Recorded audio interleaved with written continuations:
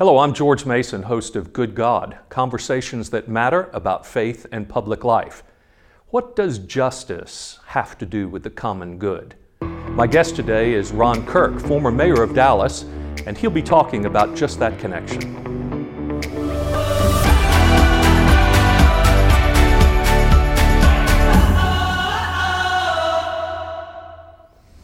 Welcome to Good God, conversations that matter about faith and public life. I'm joined today by the Honorable Ron Kirk. Ron, welcome. Why did you smile when you said honorable? You had a hard time getting that out, didn't you? Well, because I played golf with you, as a matter of fact. I tell you what, the name of God is not invoked any more than on the golf course. Well, that's as true. We like to say, walking with Jesus. That's right. Well, in any case, for those who might be in other places beside Dallas or maybe even outside the U.S. who wouldn't know who you are, let me just say that we should introduce you as the former mayor of Dallas and U.S. trade representative under Barack Obama and former Texas Secretary of State, a lawyer. And Ron, you have really made a career, I would say, of people who would say about you in all areas of your public life that you are a person who brings people together. This program is called Good God, and the good has to do somewhat with the common good. And so I'm wondering if you were to look at the strains of your career and how you think about public service, that whole idea of bringing people together, has that been an organizing principle for you? You know, George, it has, and so much. The interesting thing when I get to be with friends like you, and I appreciate the introduction, is it's going to seem maybe entirely not believable, but most of what motivated my professional life was a desire just to make sure that every kid, at least in our country, had the opportunity to do what they wanted to do, as opposed to the lives that my parents led, growing up in the segregated South and Jim Crow, and that I experienced a little bit as a kid born in the 50s and attended segregating schools. And so my real passion was the law. And you sort of snuck that in. Yes. But all just around this notion that, and I'll try to shorten it because I know we're going to talk about a lot of things, but as I heard somebody talk about Jackie Robinson's impact on baseball. Yes. And since we're in baseball season, which tends to be dominated by statistics, and this crusty old white guy that had played ball with Jackie Robinson sat there and said, baseball became a better game when everybody got to play. Nice. And more than anything, I think you can apply that to America, any institution. Just give everybody a chance to play. Let them determine how far they can go based on their talents and their ambitions. But sadly, that reality wasn't so when I grew up. Right. And you mentioned I worked under Ann Richards, and we spoke at a ceremony that one of my law partners was honored for justice, and Ann used a very interesting introduction, and she talked about how all of us, at least in the Christian faith, grew up singing this song that Jesus loves all the little children, all the children of the world, no matter what color. But her point was, sadly, that wasn't always true in application, in that part of our mission, whether it's as a lawyer, as a public servant, or whatever we do, is just make sure all these little children have an equal shot. Give them the same love, the same opportunities that our God, or whatever God we worship, says each of us ought to have. So that was my principal motivation for being a lawyer, just the whole battle for equal rights. But embedded in that was an understanding that my parents had worked way too hard to do something as simple as have the right to vote, not pay a poll tax. And so within that, the notion of not being involved in the civic life of our communities wasn't in my DNA. And I would say for most kids my age, and I'm 64. And so I tried to carry that, at least, belief with me in everything I've done, that whatever we do, is it being done in a way that everybody gets to participate if they choose to. It's interesting you draw upon your own family experience and how much that was a motivator for you. I was remembering back when I was a young pastor and arguing with in my denomination and in our local church for the right for women to be ordained as deacons and pastors. And someone stopped me and said, okay, what is this with you? What's motivating you? And I had to really think about it and realized, my mother. My mother probably was born out of season, Ron. She's probably a better pastor than I am and would have made a great pastor if she was born in a different time, And it occurred to me that, unbeknownst to me maybe, this was not just about a principle so much as it was a personal motivation. That then the principle becomes important, but you're really motivated by the story, right? Yeah. By the nature of that what's going on in your own family history. Well, I think for those of us that are of a generation that have seen people denied the right to live where they wanted, love who they wanted, study where they wanted, be what they wanted, just for some arbitrary decision that girls can't come here, black people can't, Hispanic, but you see that and you realize how corrosive that effect can be on somebody's life of having their dream denied and having to not be what God intended for them to be. It's not only hurtful to them, but it's hurtful to society. I was at a dinner Friday night with the management committee of our law firm, and it's a great law firm. I guess I can say Gibson, Dunn, and Crutcher. And we started in LA, and our managing partner had some real nice words about me and was bragging on all that I did in Dallas. And I love needling and reminding my friends in California who sort of imbue themselves with this fiction that California is so much more progressive than Texas. But I remind them that both of their African-American mayors, first African-American mayors, Tom Bradley and Willie Brown, were born in Texas. How about that? And around there, and I always define myself as the first black mayor of Dallas because Tom Bradley, who was the first black mayor of LA, almost became governor. Willie Brown in San Francisco. Maynard Jackson in Atlanta was born in Dallas. Absolutely. I don't know if you know his grandfather. New Hope Baptist Church. Emmanuel Cleaver. But it both shows, people that really, really are determined to do what they're going to do are going to, what's that saying? You're going to plant where you can flower. Right. You're going to go, and when you deny people that, they're going to take their talents elsewhere. And that's part of what I find fascinating about this debate about immigration. For a country that knew what we benefited from, particularly all the discrimination around the world, whether it was, the Irish or the Italians or the Jews, and all those people who came to this country after the turn of last century and flowered here and made us a better nation. We should know better. But to your main point, our mothers were the same. It was later in life, and my mom was a school teacher because that's what girls could do then. Exactly. Yeah. And but my mother always had a passion for law, but there were no schools that would admit women or people of color in Texas when they grew up.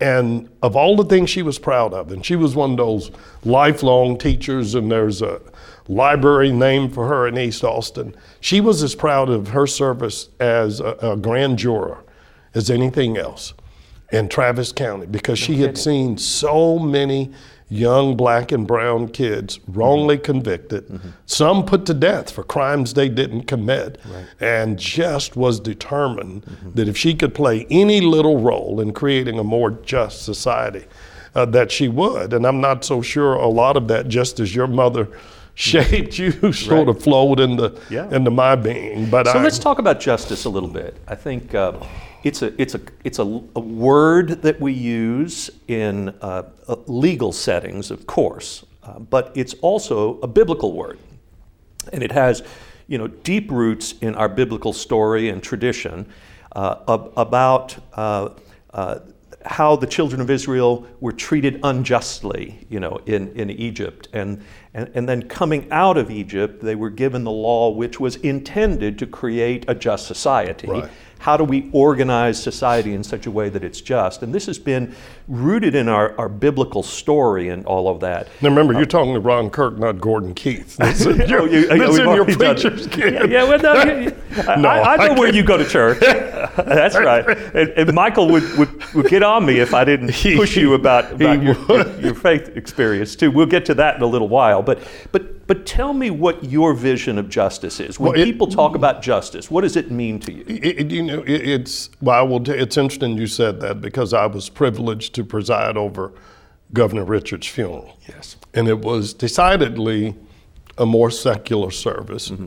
And they gave me just a few minutes to have my own personal comments about her. And I called on one of my good friends, Dale Williams, as I call my favorite Sunday school teacher, and he helped me remember a passage from the book of Micah, that at the end of the day, all God asks of us is basically three things, right? Right.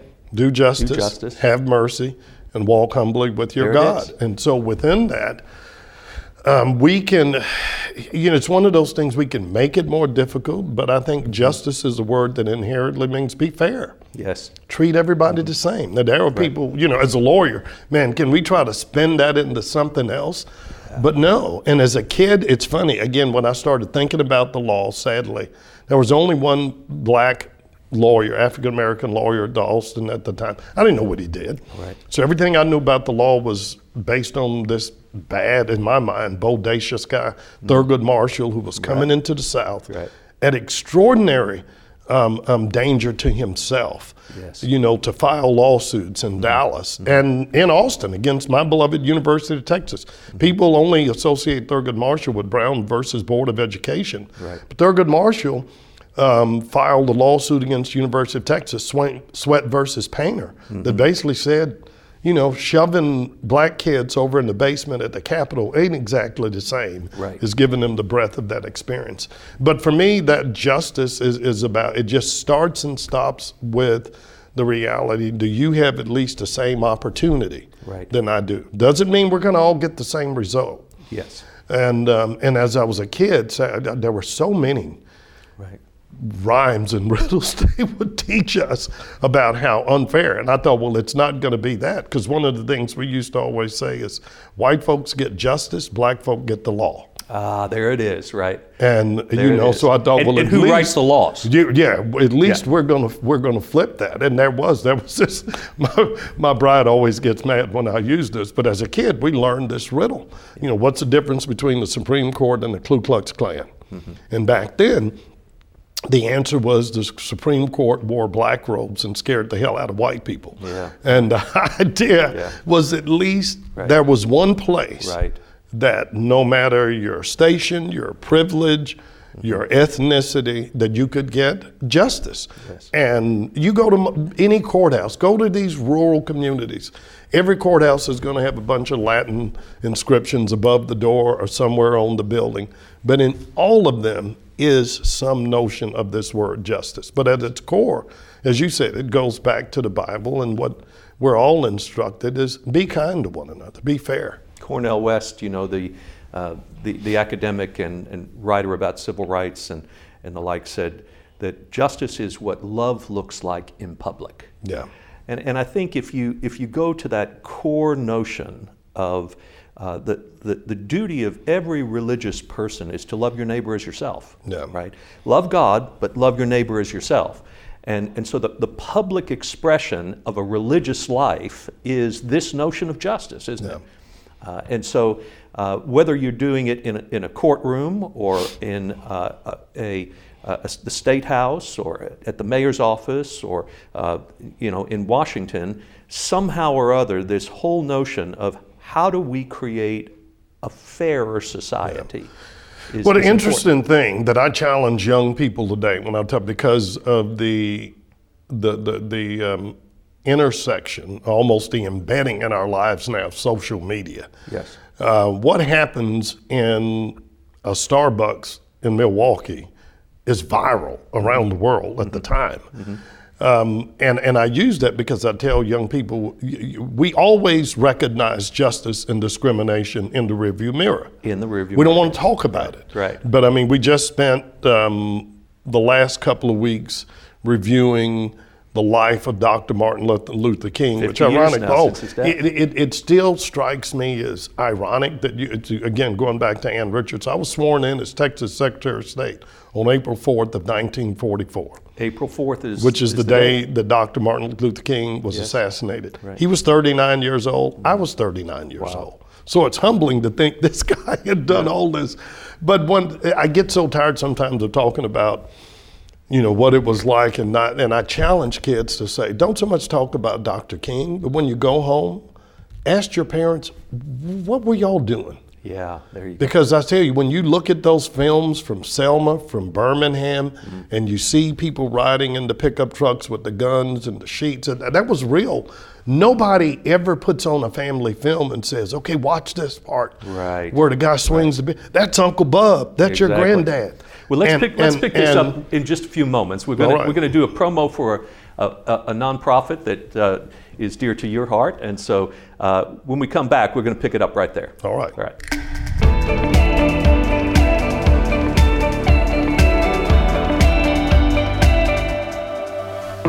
The Stewpot offers a safe haven for homeless and at-risk individuals of Dallas and provides resources for basic survival needs as well as opportunities to start a new life. For more information, visit their website. Good God salutes the Stewpot. Ron, you were just talking about this whole idea of what were our parents doing and our grandparents doing back in those days? And that really brings up a point about who we are today, right? We have similar challenges, and it's one thing to have a historical perspective and celebrate it, but it's also, how does history challenge us in the moment for what we will do? Well, and that's one of the points I was making. I was taking too long to challenge young kids now. I mean, and it's, there was an old Supreme Court case about pornography, and they said, it's hard to define, but we know it when we see it. Exactly. We know injustice when we see it. And my point to these young kids now, you don't have the luxury of 20, 30 years of rearview mirror to say, boy, we were wrong. You know it's wrong when your classmates are bullying some kid. Exactly. Because maybe he's different. He doesn't speak the same language, or he or she is struggling to define their sexuality. And the biggest petri dish for injustice and hatred is us wanting to fit in, and more importantly, sometimes just not wanting to be seen as standing outside the norm. And so I tell them, it's hard. It's always heroic looking back to say, wow, what a hero Martin Luther King was, or what a great man Muhammad Ali was to take his stand. But now you look at it and say, why can't Colin Kaepernick just shut up? Yeah, right. Why can't women? I mean, I'm so frustrated, and I've talked to my daughters about this, to hear men and colleagues of mine going, well, I don't know what to do at the office now with this Me Too thing. Really? Really? How about treat people with respect? Yeah, how about keep your pants on at work? Do you need somebody to tell you, keep your pants on, keep your hand to yourself? But we know it, but speak up. I know it can feel a little awkward, and sometimes you do it, but you'll never regret having stood up for somebody who was struggling to maybe speak for themselves, or just stepped into somebody and said, come on, give them a break. Right. And so much of what we see, and life is so complex, and we're covering a lot of stuff. The common denominator in all these tragic shootings in most of these schools is a kid who's bullied. Exactly. A kid who's alone, a kid that, now some of them clearly had some serious mental health issues, but a lot of them were people crying out for somebody to say, I hear you, I see you, you're struggling. Yeah, so I think it's interesting that we were talking about Dr. King and others who fall into the category of our historical tendency to conceive of history as the story of great men. Yeah. And it was usually men, as a matter of fact, but we tell these stories about who are these key leaders in the history of the world. One of the things I think is shifted in our society, for the better, really, is that we have a more democratic understanding of influences of how society moves now. And instead of looking for who's the leader of the Black Lives Movement matter, for example, well, the answer to that is you are, and you are, and you are. and they're all over the place, and it's decentralized in a sense. So we now have an opportunity to start to realize that people like your mother really did make a difference. Oh, she made a huge difference. Even though her story isn't told every April 4th, or during the month of February, Black History Month, or something of that nature. But we're learning that that's really a crucially important thing. If the world's going to move forward toward a more just society, every one of us has a role to play. Well, I love the fact, they don't need my plug, but the New York Times has been going back and saying, you know what, for too long, story has only been told through the lens of men. But here are all these incredible women. Yes. And thank God, you had a film like Hidden Figures to say, girls do science. Absolutely. Girls have done some good science. Absolutely. And girls practice law and try lawsuits and do other things. But that's an important lesson. And one of your points about it's all of us, and I know we're going to talk faith later, but I did grow up in a family church. And speaking of my mother, she was one of 14, the only one to go to college, and thank God she was able to go to Houston Tillotson College. Right. One of our historically black colleges had no money. Her parents died when she and her twin were, 5 or 6 years old. Mm-hmm. And one of my uncles got the calling in the old sense of the word. No biblical training, anything. Yeah. But when you got 10 brothers and sisters who all live within 5 square miles, you got an instant church. That's right. So we grew up in this scary family church, 400 folks who all looked the same. And I joke, we sang the same songs. Uh-huh. My aunt played the piano till she died. Then my cousin played the piano. Then my sister played the piano till she moved away.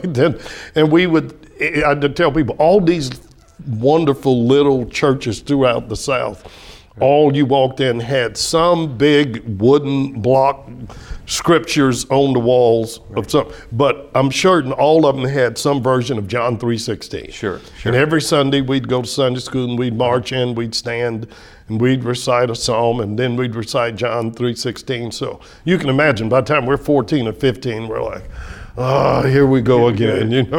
We'd roll our eyes when my uncle would talk about, thank you for clothing me in my right mind and envision your clothes. And I don't remember, but I will never forget, I was probably 15 or 16, and we were getting ready to do John 3:16.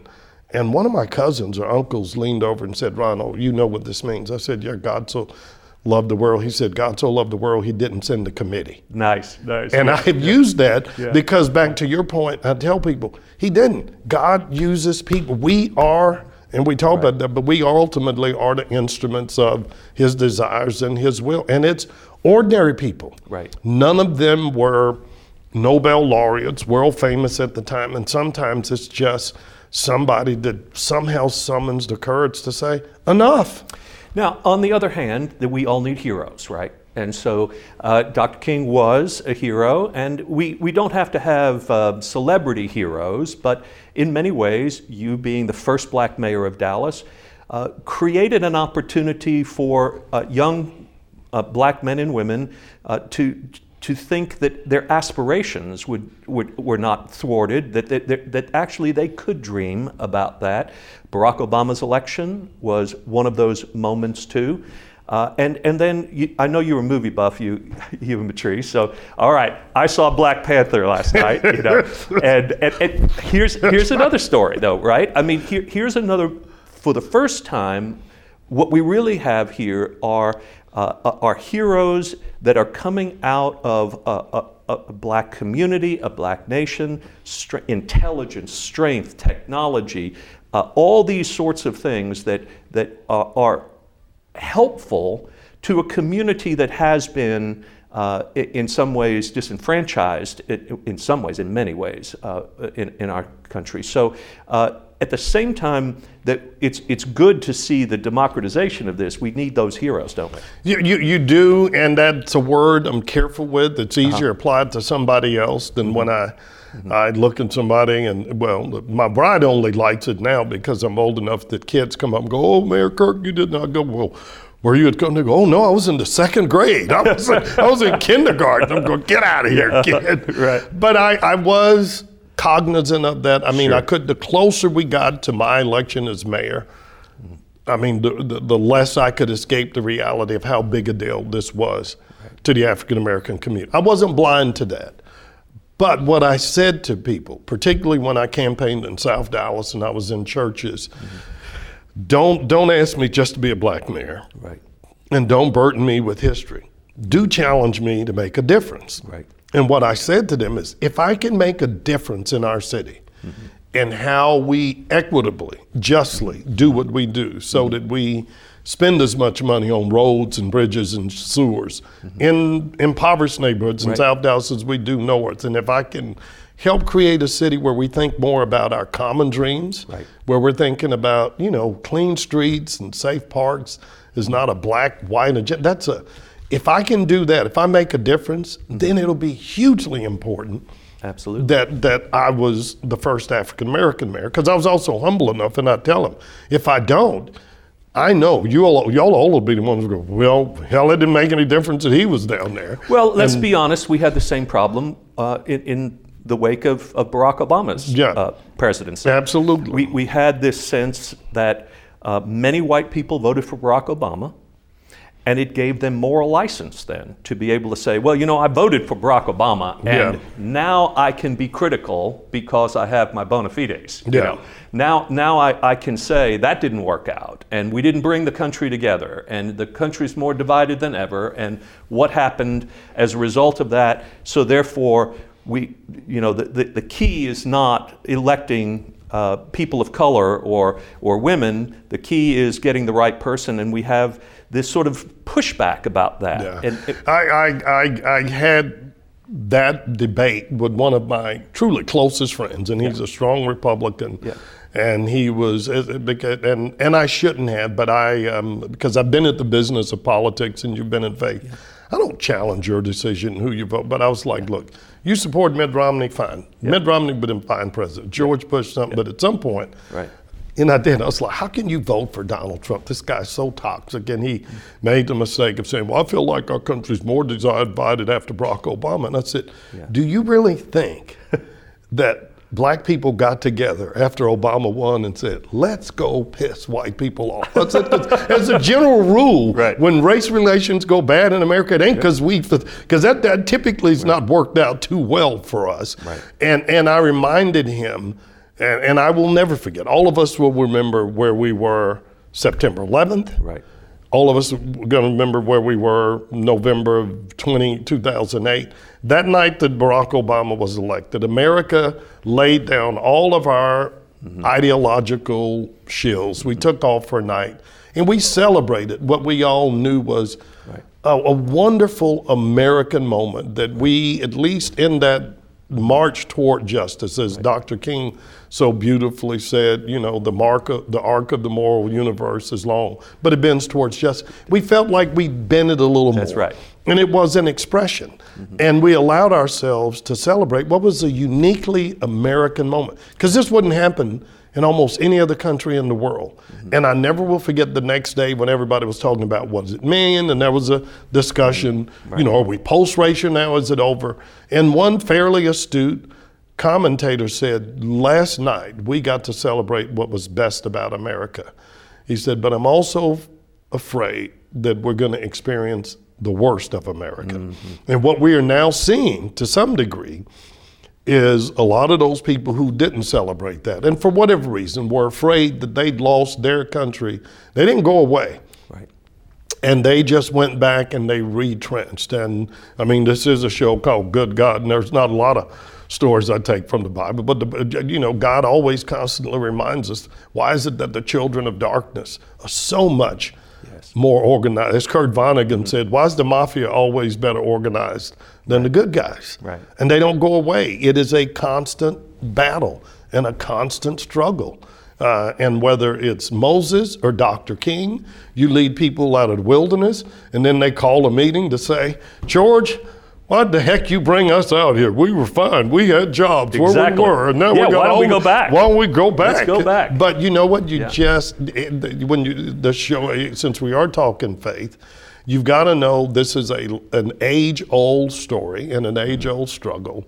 But if you do have that higher belief in justice and the value of every person, you just never give up on those two principles. Well, Ron, we have so much more to talk about, and we have another episode to do it in. So in just a moment, we'll pick this up again. But I'm reminded in light of this conversation that there's a bridge across the Trinity River that is now called the Ron Kirk Pedestrian Bridge.